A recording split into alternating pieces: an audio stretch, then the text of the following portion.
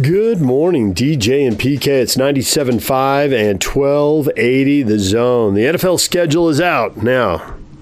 We have no idea if it's really the NFL schedule. We don't know if they'll delay the first 2 or 4 weeks of the season, put them at the end of the year. But, hey, it's out, and people are pouring over it. And they had Bill Belichick on the NFL Network going over the schedule and trying not to say anything and joking about his dog. But they do have to play 3 straight road games. That was kind of weird. But they're back-to-back in L.A. on a Sunday and a Thursday. I guess you got to play Thursday in a short week. At least you don't waste time traveling that way, right? You just set up some base camp in Southern California. We got a question up on Facebook. We'll get to this in the 7 o'clock hour. But do you want to see a lot of Bronco games? Are you excited about seeing a lot of Bronco games this year? Are the Broncos going to have another bad team? You know, they had like 6 losing seasons in 40 years. I think in the same span they had like 21 double-digit win seasons. And they were really good, and people wanted to see them. And it takes a while to build up a brand. It takes a while to break it down. But, man, the Broncos have been breaking it down. These last 4 years haven't been good. 3 straight losing seasons. Over the last 4 years, they're 10 games under 500. Are we really going to show all the Bronco games? Well, we can't. CBS, KUTV can show 11. The others have been farmed out to other networks. 10 Raider games. We can only get 9 Chief games because they're on ESPN, NBC, Fox, whatever. So I'll be intrigued to see how this plays out. CBS gets to televise 27 NFL games this year. At most, 11 Broncos. At most, 10 Raiders. At most, 9 Chiefs. There's some games built into the schedule that are must-see games. Kansas City at Tampa Bay. Yeah, pretty sure we'll be showing that one. Pretty sure we'll be showing that one. All right, we'll get into all this a little later in the morning. Coming up next, basketball. Craig Bolerjack and then Joe Ingles. Stay with us. Take the Zone with you wherever you go. Let's go. Download the all-new Zone Sports Network app on your phone and get live streaming of the Zone as well as podcast editions of every show. From Salt Lake to Shanghai, Provo to Portugal, or Ogden to Oslo, wherever you go, we'll tag along. Let's go.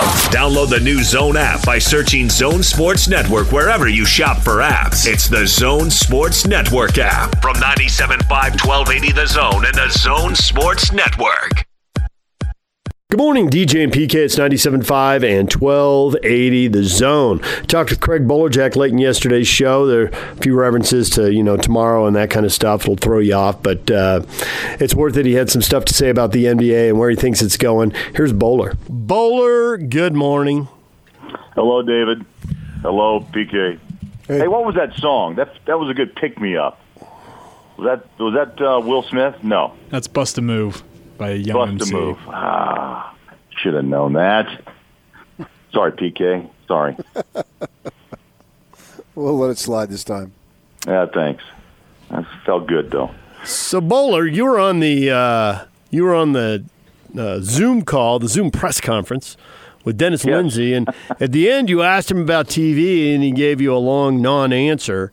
And I was curious if you think he knows the answer and didn't want to say it, or if he suspects it and doesn't want to, basically guess, or if he really doesn't know the answer. And I'm curious, the same 3 things about you, how much you suspect you know the answer. The question was, what's local broadcast going to look like when the NBA returns, basically? Right. So what do you know? What do you know or Yeah. suspect, and what do you think he knows or suspects, or maybe doesn't know and doesn't want to comment on, or what?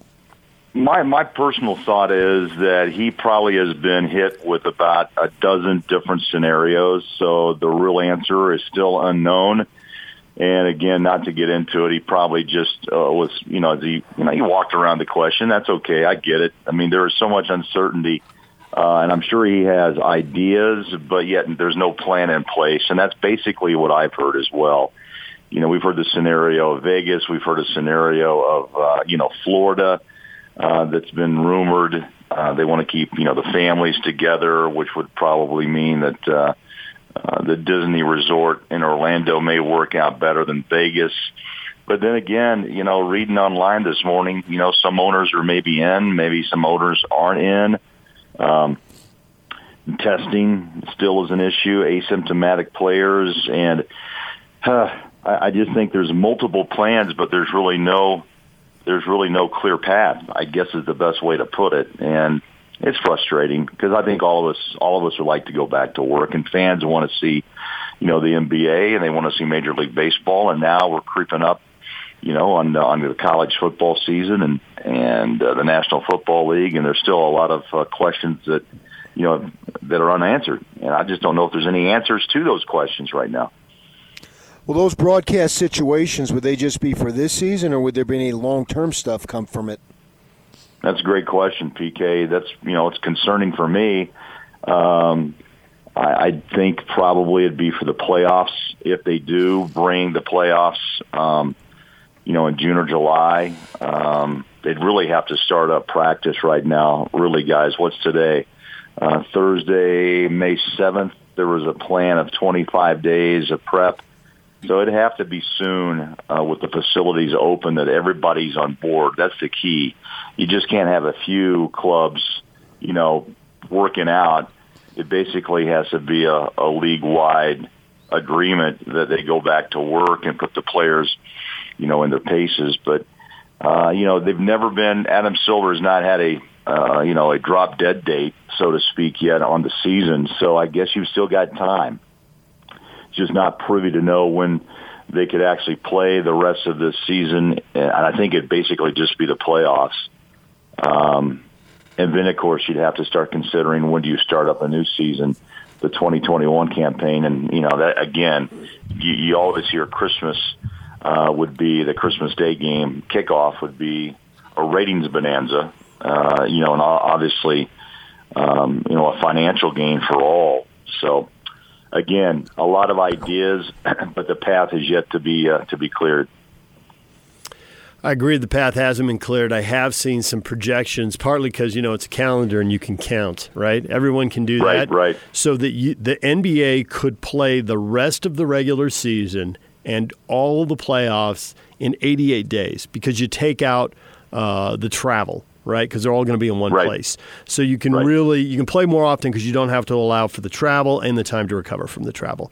And so I saw a schedule that said they could play everything out in 88 days and that they could finish if you're going to finish in, that's basically 3 months, right? But if you're going to finish in mid-September, then you need to start in mid-June. If you want to finish September 8th or 9th, which puts you right before the start of the NFL season, if it starts on time, then you need to start by June 8th or 9th. Now, to your point, June 8th or 9th now, you're basically 4 months away. Or 4 weeks away. The 25-day plan, DJ. Right. So it's you've got go maybe time. 6 or 7 days of wiggle room right now. So talking to somebody who said, I don't see the 82 games happening. But if you get to 74 games, you drop 8 games, that's basically dropping 16 days. That still is possible. So the other thing I think is, getting everybody on the same page. I don't know that they have to because I'm not totally convinced that they have to take 30 teams to Vegas or Orlando or Walt Disney World, wherever they go to play these. Agreed. That they might take 16 just to playoff. Now, maybe they say, hey, we'll take the top 10 in each conference and let 9 and 10 try to play their way into the 8th spot. So maybe you only take 20 teams, maybe you take 24, I don't know. 16, 20, 24, 30 beats me. PK and I have been talking about this for days now, like, whatever you think you can pull off, something is better than nothing, and most of the public, the media, whoever else is going to roll with whatever you can do. I don't think there's going to be a lot of complaining, well, why couldn't you do a little more? Heck, if you can do something, we'll take it. You know what, DJ, PK, I think the most intriguing thing is I look at this schedule that I always keep, handy, just, I like to always just reference stuff, but the 18 games, including the Oklahoma City game that wasn't played, if you're looking at playoff pairings and the Jazz are the 4 and OKC's at the 5, would you take games and let's say you don't play New Orleans and Memphis, but you play OKC, you play the Lakers twice, you'd play Dallas, you would forget Atlanta, Chicago, and Cleveland, Portland, no, Denver, yes, Clippers, yes, OKC and Denver. So, if you wanted to pare it down into conference play, and teams that are actually vying for those playoff spots and impact, the standings, and if the Jazz didn't play the Lakers, or they didn't play the Clippers, or they didn't play the Nuggets, and those are the three teams that really intrigue the Jazz in positioning, then, that makes sense to play to see if the Jazz can either jump from a 4 to a 2, maybe above, or what if they fell from a 4 to a 6. Those are all options on the table if you continue to play the remainder of the season in a condensed way, or you just go ahead and play the playoffs as they are lined up now. Those are two options, I guess. But the first one, I think, is a little bit more of an undertaking, more games, more time. But if they have the time, some teams may want to have an opportunity to move up, or they could take the chance of moving down in the way of the standings. But as you and I talked earlier this week, this would be really no home court advantage for anyone. This is a neutral site, so with no fans. So really the seedings are intriguing, but at the same time, you really don't have the advantage home or away. Listening to Dennis Lindsay, and all three of us were on that Zoom conference call. Did it? In my mind, it did. But how about in your mind in terms of putting to bed and making it the dead issue, the Gobert-Mitchell thing? Yeah, I thought he was, it was the first question asked out of the gate. And I thought, it had to be asked. And I'm glad, I think it was Andy Larson with the Trib who did it. Yeah. And it was a question that, had to be, and he expected that. But no, I thought he took it, tackled it. And I thought he just, made it pretty clear. They've discussed things as a team. They have their, quote, Zoom calls as well, which is pretty popular nowadays to communicate with everybody. And he seemed not to walk around the question, PK. That was my thought when we all listened in. And I thought he was up front about the fact that they're going to work it out. They're on the same page and the same goal. And I think that's what fans want to hear.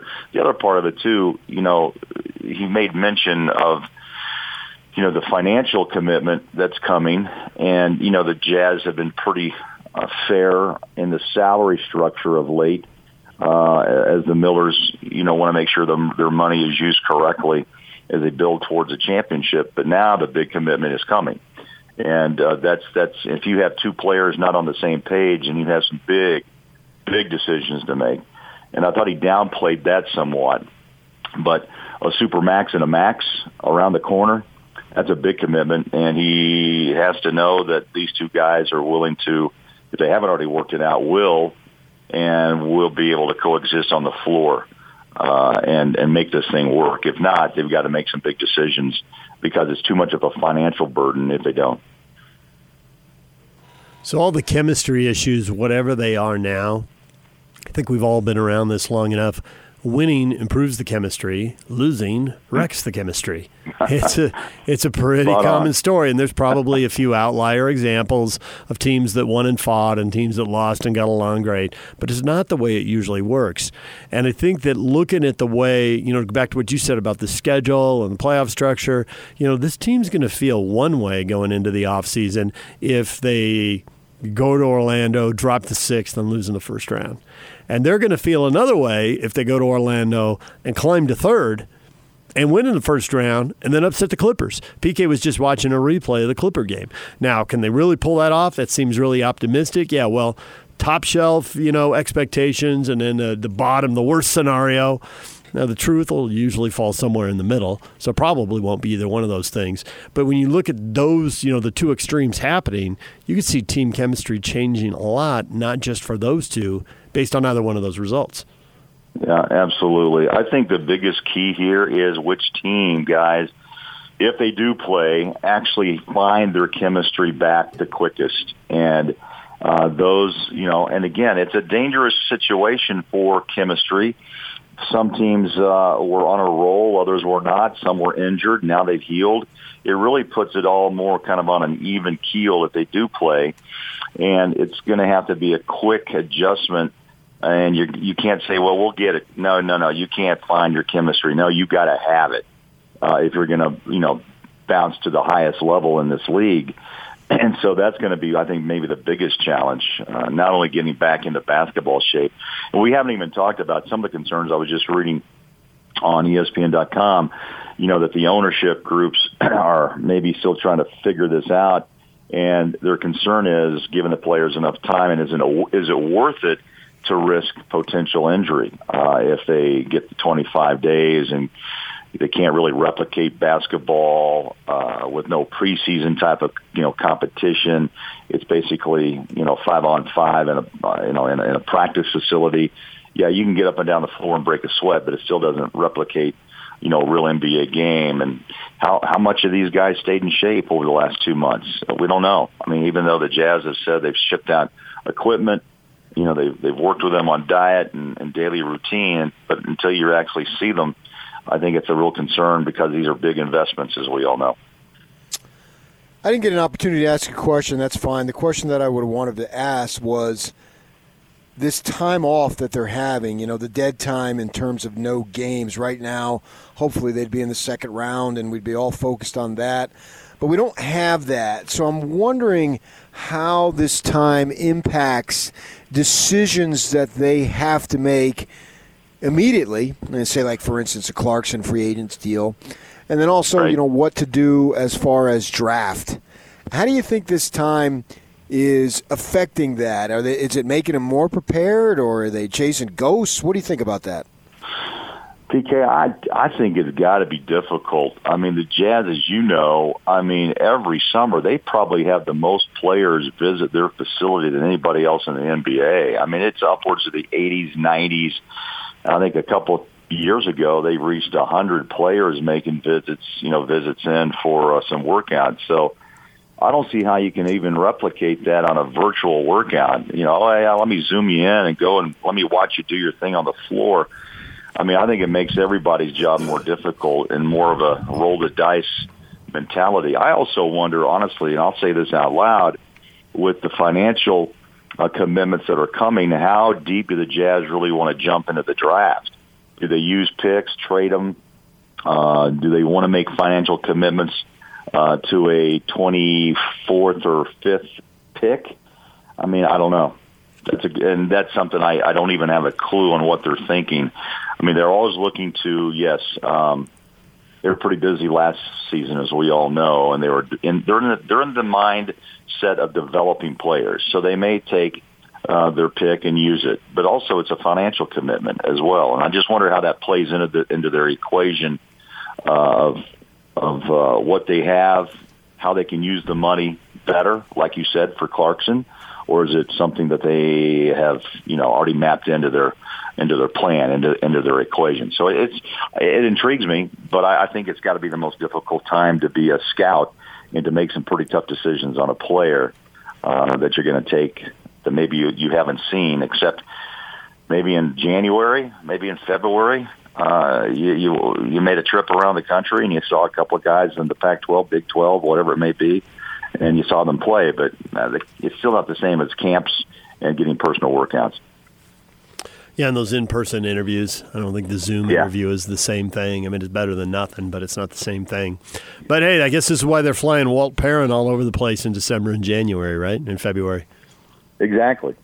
Yeah, so Walt's never around. And, he makes trips, and Dennis joins him on occasion. And, Dennis has been on trips, and stops off, and we'll be in New York, and he'll go watch, Big East basketball and, maybe make a trip down to, the Big Ten. I mean, that's what they do all season long. They travel a lot to take a peek at players, but now no one expected this. I think it really does throw a different, definitely a big challenge, a different challenge to the Jazz and the rest of the NBA.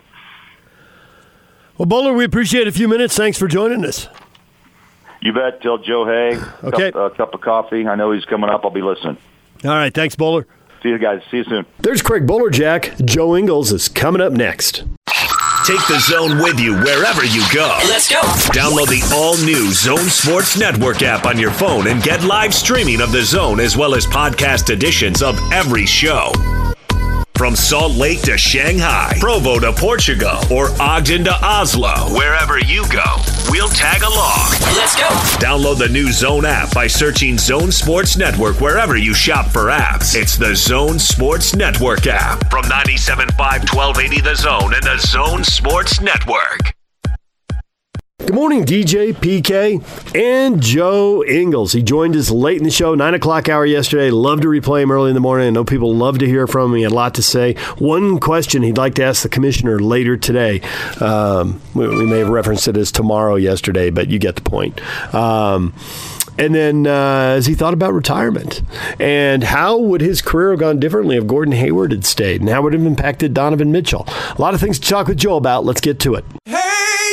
This is the Zone Sports Network. Back to Joe, and he'll flush. And it's time to hear from the best-looking, most charismatic,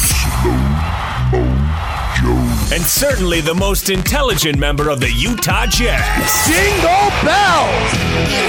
Joe Ingles. Gives it back to Joe. To the cup, slams it in. And yes, for the record, Joe wrote this introduction. This is the Joe Ingles Show with DJ and PK. Who? On 97.5, 1280 The Zone and the Zone Sports Network.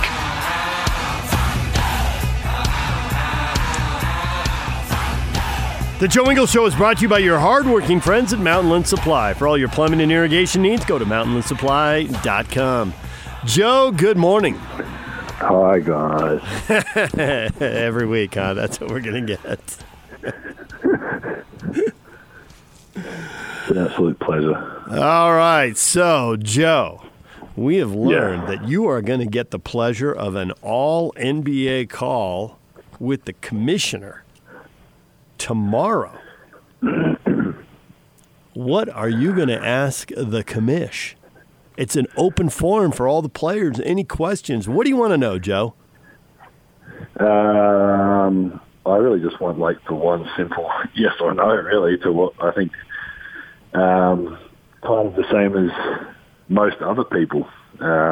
Just what obviously if we're going to play or not. It's, I think for us and for, obviously I understand it from the fans' point of view and a lot of people who are employed and their job is obviously a part of us playing games. I just want to know if we're going to play or not. I think it would be nice to have that answer, if a yes or no, if we are or not. So I don't know that the commissioner can give you that specific answer. Well, who can? I don't know. Yeah, I don't know. I mean, that's the whole point. Can you take general guidelines as far as that goes? Will that be good enough? No, I want a yes or a no. Okay. I'm going to put him on the spot. I need a yes or a no right now, Mr. Adam. All right. It'd be great if we can get it. I just don't know if he could. If he can, then that's awesome. No, I think it's, obviously there's going to be a lot of, I think it's obviously a bit of an update or whatever that we're getting. And, it'll be nice to know a bit of what's going on. Don't you feel like the answer is probably almost certainly yes, but he can't completely guarantee it? I mean, like I said before, to me, the longer this goes on, I see it the other way, of the harder it is to get back, because it's just, I don't know, we're not just going back to our jobs, which is no disrespect to people who sit in an office or something like that, but I'm not going back to a desk job, or I'm not going back, it takes so much time to prepare, and obviously, like they've spoken about, if we do go back, the timing or whatever it is of 14 days of quarantine, and I think it was a 25-day guideline more or less to what we would have to do to prepare. That's still, if we got to do that on top of what we've already waited, it's a long time. Still, even if he came out tomorrow and says we are playing, we're still 6, maybe I think minimum 6 weeks from actually playing, which is a long time. Yeah, you look at guys in the league, you've got literally 20-year-olds all the way up to guys in their upper 30s, and that's a big difference. And say, for you 10 years ago at 22, you probably could have been ready quicker. How is this downtime affecting your training at 32, knowing that there's a possibility that you might come back?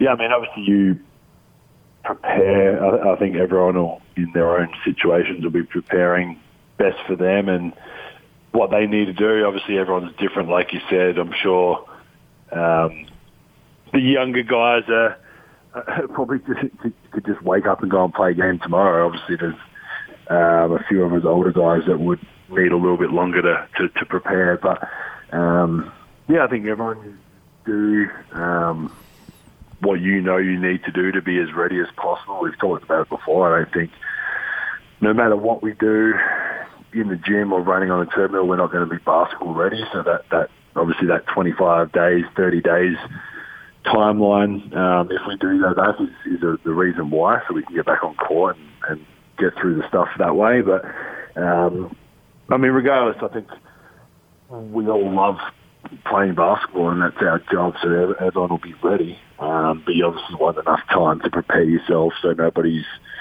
not just your own team, but the whole league isn't getting players injured from having this bigger break. So how much time do you need to get from where you are now physically to where you could play in a game and be feeling confident that you're not going to have a bunch of, soft muscle tissue injuries, hamstrings, calves, whatever?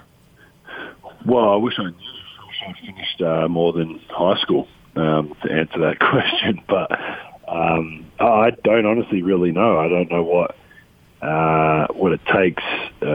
Obviously, we have a lot of professionals who have studied their whole life to give us that information, and I think what they've said, like that the number that's been thrown around is like that kind of 25-ish days. So it would be a week or two of individual stuff where you could just kind of get yourself going again with the ball and obviously on the court, and then build into probably one-on-one, 2-on-2, 5-on-5, and then build it up until you're kind of playing at a speed that we obviously would be game-like, and do that for as long as you can until we actually have to play a game. Is your mindset right now that it's the off season, or it's just an outrageously long, extended All-Star break? I think I've gone through every different scenario of it's over. Then you have a glimpse of something, and you think it might be coming back, and you think a morning where you don't sleep as well, and you wake up and I don't really need to do anything because who knows if we're playing or not. And you have a day off, and then you get back into it. Even whatever yesterday, I think Woj or someone was tweeting about the facilities opening up, and some teams aren't even opening their facilities up. So there's teams that are on all different timelines for that. So it's not a specific. The Jazz can open now, so everyone else can. There's teams that obviously are going to open up, and I think we will, and hopefully sooner rather than later. But I think it was Cuban or someone said they're still gathering enough information, so they're not even close to opening up yet. So if we were to open, say, tomorrow, and the Dallas Mavericks don't for 2 weeks, then we're 2 weeks ahead of them as well, which I think in this scenario can make a big difference to someone's body. If I've got an extra 2-3 weeks of on-court basketball stuff under my belt than what someone from Dallas or another team does, it's not a very fair comparison to when we get back out and start playing. I read that the rates are so low, the rates of infection are so low in New Zealand and Australia that considering restarting tourism just kind of between those two countries, they're calling it this bubble. And I wondered, because we're seeing about they're playing baseball. We should just do that anyway. We don't want anyone else in our countries anyway. Having been there once, I kind of get that, honestly. I know you said it to be funny, but actually I kind of get it. They're playing baseball in Taiwan and South Korea. They're getting ready to start playing soccer in Germany. Are they restarting any sports in Australia and New Zealand that you know of? They're talking about it. I think same thing of obviously gathering a lot of information and making sure they're doing everything possibly right to put the players and players' families in the best situation to obviously, one, to go and compete and do what they do for themselves and for their fans, and obviously the other side of it is the economy of it, the money, the thing that it all brings in, making sure I think before anyone does anything, you've really got to make sure you've got all the best interest of the players and all that before thinking about the money involved in it, if you the risk of someone or someone's family or parents or grandparents getting sick and potentially getting it, then I don't see how it can open. But there's talk. They've talked out. Obviously, AFL for us is the biggest sport. They've talked about like going to a hub there and everyone go to the same state and play a few games or whatever. But yeah, they haven't opened yet. But every morning I wake up and read the newspaper from back home, and they're obviously always talking about it. But I don't know how close it is to actually happening or not. So for all these years you've been in this league now, 6-7 years, usually when you're in the States, you're a day or two from having to jump and hop on a plane and go somewhere, and your life is always so hectic with the travel and games and practices and weights and everything else that you got going on. You don't have that now, and so you're settled in. Have you felt like you've become a Utahan right now in terms of enjoying the beautiful weather and maybe exploring the mountains or whatever it is that you're doing? Well, I kind of considered myself one from day one. To be honest. I hope everyone else did, but once we got here, we obviously thought we obviously loved it here, and we can kind of consider it a second home. And as you all know, we bought our house. It's whatever 6 years in now, and it's the first time we've been here without having to do a lot. Like we've talked about, we go down and me and Renee flip-flop in the gym in the morning, and then we have the day with the kids.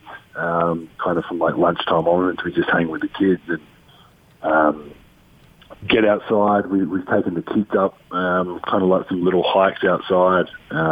We've spent a lot of time outside, which we haven't got to do a lot in the last 5 or 6 years because we go back to winter in Australia as well. So the kids have absolutely been loving just being able to run around the backyard in shorts and a T-shirt instead of sweats and a jacket and a hat on and everything. And same for Renee and I, just to be able to sit outside and enjoy the weather, which like you said, we've never got to. I've always come over for summer league for a few days, but it's kind of, I'm too jet lagged in the 4 or 5 days I'm here to even realise where I am, and then I go home anyway. So we were going to stay this summer and the next summer regardless and enjoy it for the next couple of years while we have the opportunity, and obviously Renee's not playing anymore. And we've really enjoyed it to get outside and I guess experience a bit more of Utah from what we hadn't seen from that side of it, but obviously within reason of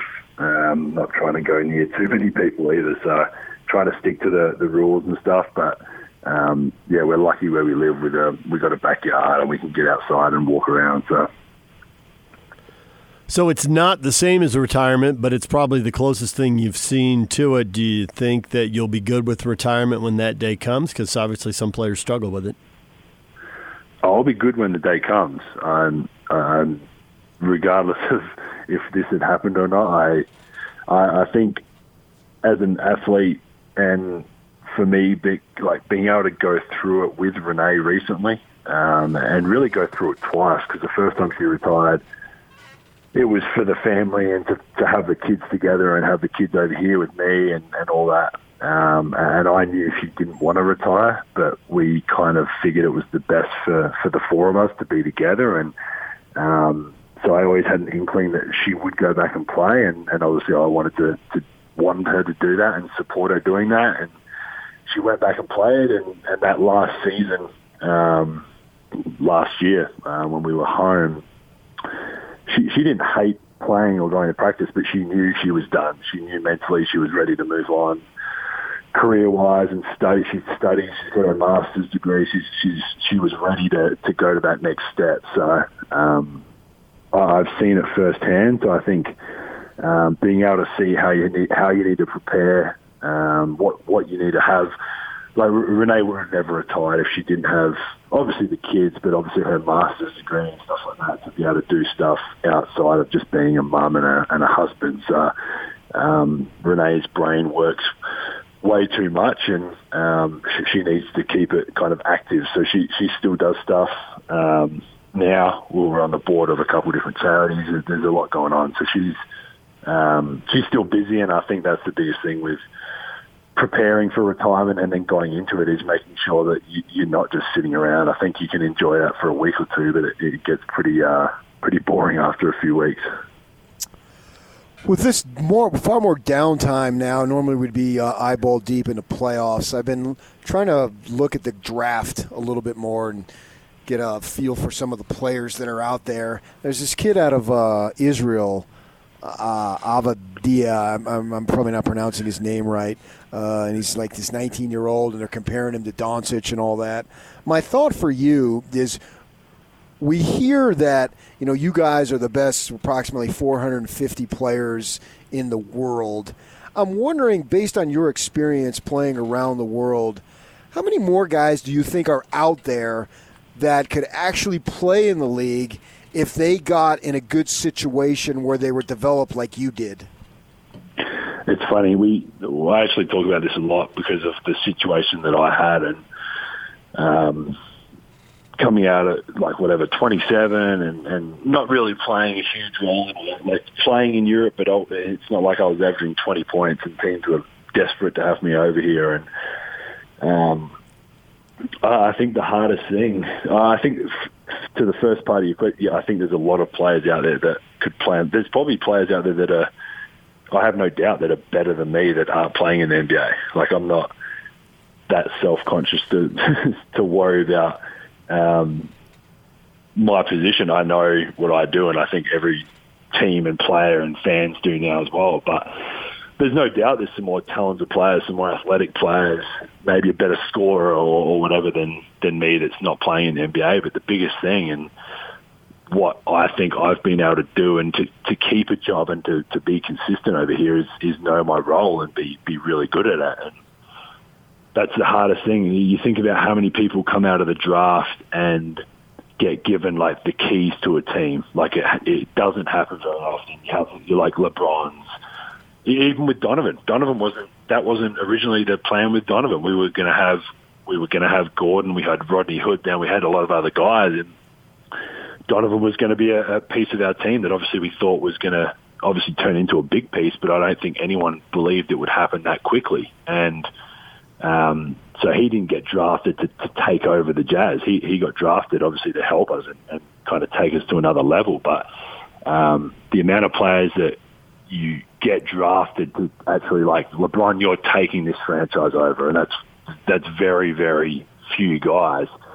And if you're not one of those guys, which like for us obviously it's like Donovan and Reed, if you're not one of those guys, you have to fill a role and you have to be good at what you do. Like for us, Royce is an unbelievable defender. He's turned into a 40-odd whatever percent 3-point shooter. Like he knows what his role is to defend the best guy and to knock down and shoot open threes. I think for me it was the same thing. Like come in and fill a role as a secondary ball handler, like be a pest on defense, get my teammates involved. Obviously, me shooting the shots took a little while to actually shoot, but I got there and now I shoot sometimes.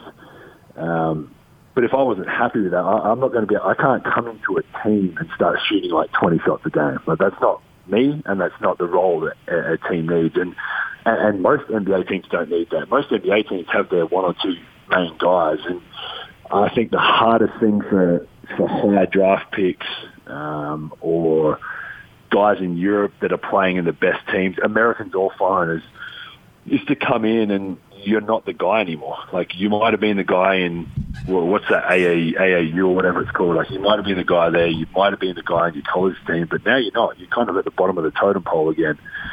And to accept that and to find a role, like it's hard sometimes, and I think it's hard for a lot of players, and that's why some guys don't survive over here and they end up going back to Europe or whatever, being the man on their European team because they haven't been able to fill a role. And if you can fill a role and be good at that role, you can stay in the NBA for a long time. So it's funny you bring up Donovan coming into the team. We've had this discussion before about what would have happened had Gordon stayed with the Jazz, because obviously he would have had the ball in his hands. He would have gotten, a certain number of shots per game. His role would have been unquestioned. And would that have slowed Donovan's development or yours? And PK's more of the thought that it would have slowed Donovan's. I'm more of the thought that it would have slowed or even stopped yours, because you'd have been happy with a lesser role. When Donovan shows these flashes, you'd be thinking, hey, he's a young guy. We got to get more out of him. I'm wondering if your career changed and your role, if you think your role really enlarged because Gordon did take off. Well, regardless, I was signed, so I didn't really care what they had me regardless. But no, I think I don't think for me it would have been a huge. I think definitely a couple less shots, a couple less possessions with the ball in my hand. But I think Donovan's development would have been slowed down a little bit. He might not have been like an all-star this year. I think he showed us all from his rookie year he had the potential to be an all-star and be kind of what he is for us now regardless. But I don't think it would have hurt our team or them, either of those guys individually, as much as what maybe people would have thought, because they're still, if you think about a lot of teams with Steph and Clay and like with those kind of two-man combos that a lot of teams have, they start the game together, but they spend a lot of their other minutes are out there by themselves.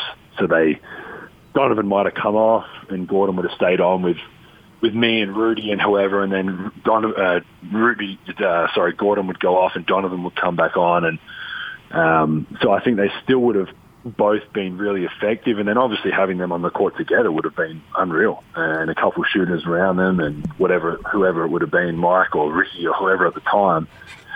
I think everyone, like you said, not just me, but everyone else would have sacrificed a little bit. I think we all would have been given up a shot or two or a possession or two with the ball. But I don't think overall it would have hurt our team. I think it would have been a really good thing. And obviously we have moved on and we are who we are now. I think Gordon leaving definitely gave me the ball more than what I was ever expecting. But it wouldn't have, like you said, I mean, you guys know me, it wouldn't have bothered me if I was taking less possessions and we were winning more games and playing deep in the finals and all that. So, it's an interesting thing to think about what would have happened. I think, like I said, I think they both would have, like obviously Gordon was an all-star. Donovan still would have been who Donovan was. I think the thing about Donovan is people, and you guys know, and like Donovan's, from his first year to now, his passing and creating is really good. His first year probably not so much, and he would agree with that. But he watches film and he learns, and having those two out there together with, like I said, with some shooters around, I think it would have been pretty dangerous. Yeah, I agree 100% as far as his creating and his shot selection, just the way he's moving, because they've been putting these games on television from this season, even some from last year. And so I've been watching a little bit at night, and obviously we already know the outcome, so I haven't been focused on the outcome. But I'm watching just this week. I'm watching when you guys went into Boston. I think it was it might have been last year. And then they played the Clipper game down in Los Angeles. And I'm watching Mitchell, and he just looks so much better in year 3 than year 1, which is natural. My thought for you is this guy's already a star. How much more development do you think he has to even raise his game up a notch or two? Well, let's not get too about it. He's not a star. He's just a little kid from Louisville. Okay, he might be, but he's a star in the league. He's not a star to me. He's just a teammate that shoots a lot. No, he is. I mean, he's obviously, so and the loss of Gordon sped that development up, and we've all seen it firsthand. And and Donovan would get mad at me over this, so it's not going to be a start of another trending feud between Jazz players. But he would have known coming in his first year, at the time, still having Gordon, like he was going to be like the second or third piece behind kind of Rudy and Gordon, and maybe takes over Rudy, or maybe he takes over Gordon, or like who knows what would have panned out if we had all three of them. But for him, it sped up quicker, and obviously he took that upon himself. So he didn't let the game come to him. He went and took over his first year, and it forced us to end up starting him, and it forced him to be the guy, and we wanted him to have the ball a lot. From he was probably about halfway through that year, we ended up like, all right, well, last shot, it's yours. Like, you've earned it. You've showed you wanted it. And we were all really comfortable with that, which doesn't happen in a lot of teams too. Not a lot of teams are going to let a rookie who wasn't the top 5 pick just come in and take over. And his development's been unreal. And like we said, part of that might be because of Gordon not being here. He's been forced to develop quicker. Obviously, he showed he's mature enough to handle that and take it on. And he's been a huge part. I've seen, like you said, like watched a couple of quarters or clips from those games that have been played, and he's such a different player. I thought he was really good his first year for coming out at whatever pick he was and doing what he did. And I didn't know him at all in college. The first time I ever met him or saw him play was when I met him at the Jazz. So, his development's been unreal, and I do think he's got a lot more to not just work on, but to keep getting better at. I think he's showed as that like kind of backup point guard, his playmaking and creating. I think that can get better. I think his patience. I always talk to him, and he always says it's unfair because I play slow regardless. But there's a bunch of times I'm like, dude, just slow down. Like, let them try and figure out how to stop you and then counter it. Like there's so many things that he'll get over time that'll just continue to make him better. I think this year defensively he really took it upon him to stand up. You see the best players in the league with Kawhi and LeBron, Paul George, and they defend their position as well as attacking down the other end. So I think he's took that upon him to really be a better defender, and then he's taken pride in that. And I think overall his overall game from top to bottom will continue to keep progressing because he wants it to. He's not comfortable where he is. He knows he's young and he knows he can get a lot better, which is a perfect guy that you want to be around and have your organization, have at your organization. Joe, you got a podcast? With your way wife? Better than this show. I do. Did he say it's way better than this show? Because that's a surprise because I'm not on it. That's why it's way better than this show. No, it's been a hit. Utah has absolutely loved it, and Australia has too. So we've got a couple more episodes before kind of the first little season or first little part. We'll have a little break and we'll get back into it. But there's a couple really good ones coming up, and it's exciting. It's been really fun to talk to some really cool people. I've probably got a couple personal favourite episodes myself, but we've had really good feedback from every episode. And like you said, it's really Renee's show, and me and Aaron are just like the sidekicks. But it's been a lot of fun. Joe, as always, we appreciate it. Have fun on the call with the commissioner, and we'll expect a complete report in a week, although, Woj will have it in an hour. Yeah, I'll say you'll find out a lot sooner than you'll get it from me, but we can still talk about it. All right. Thanks, Joe. We appreciate it. Thanks, guys. Appreciate it. There's Joe Ingles. When we come back, what is trending? Stay with us.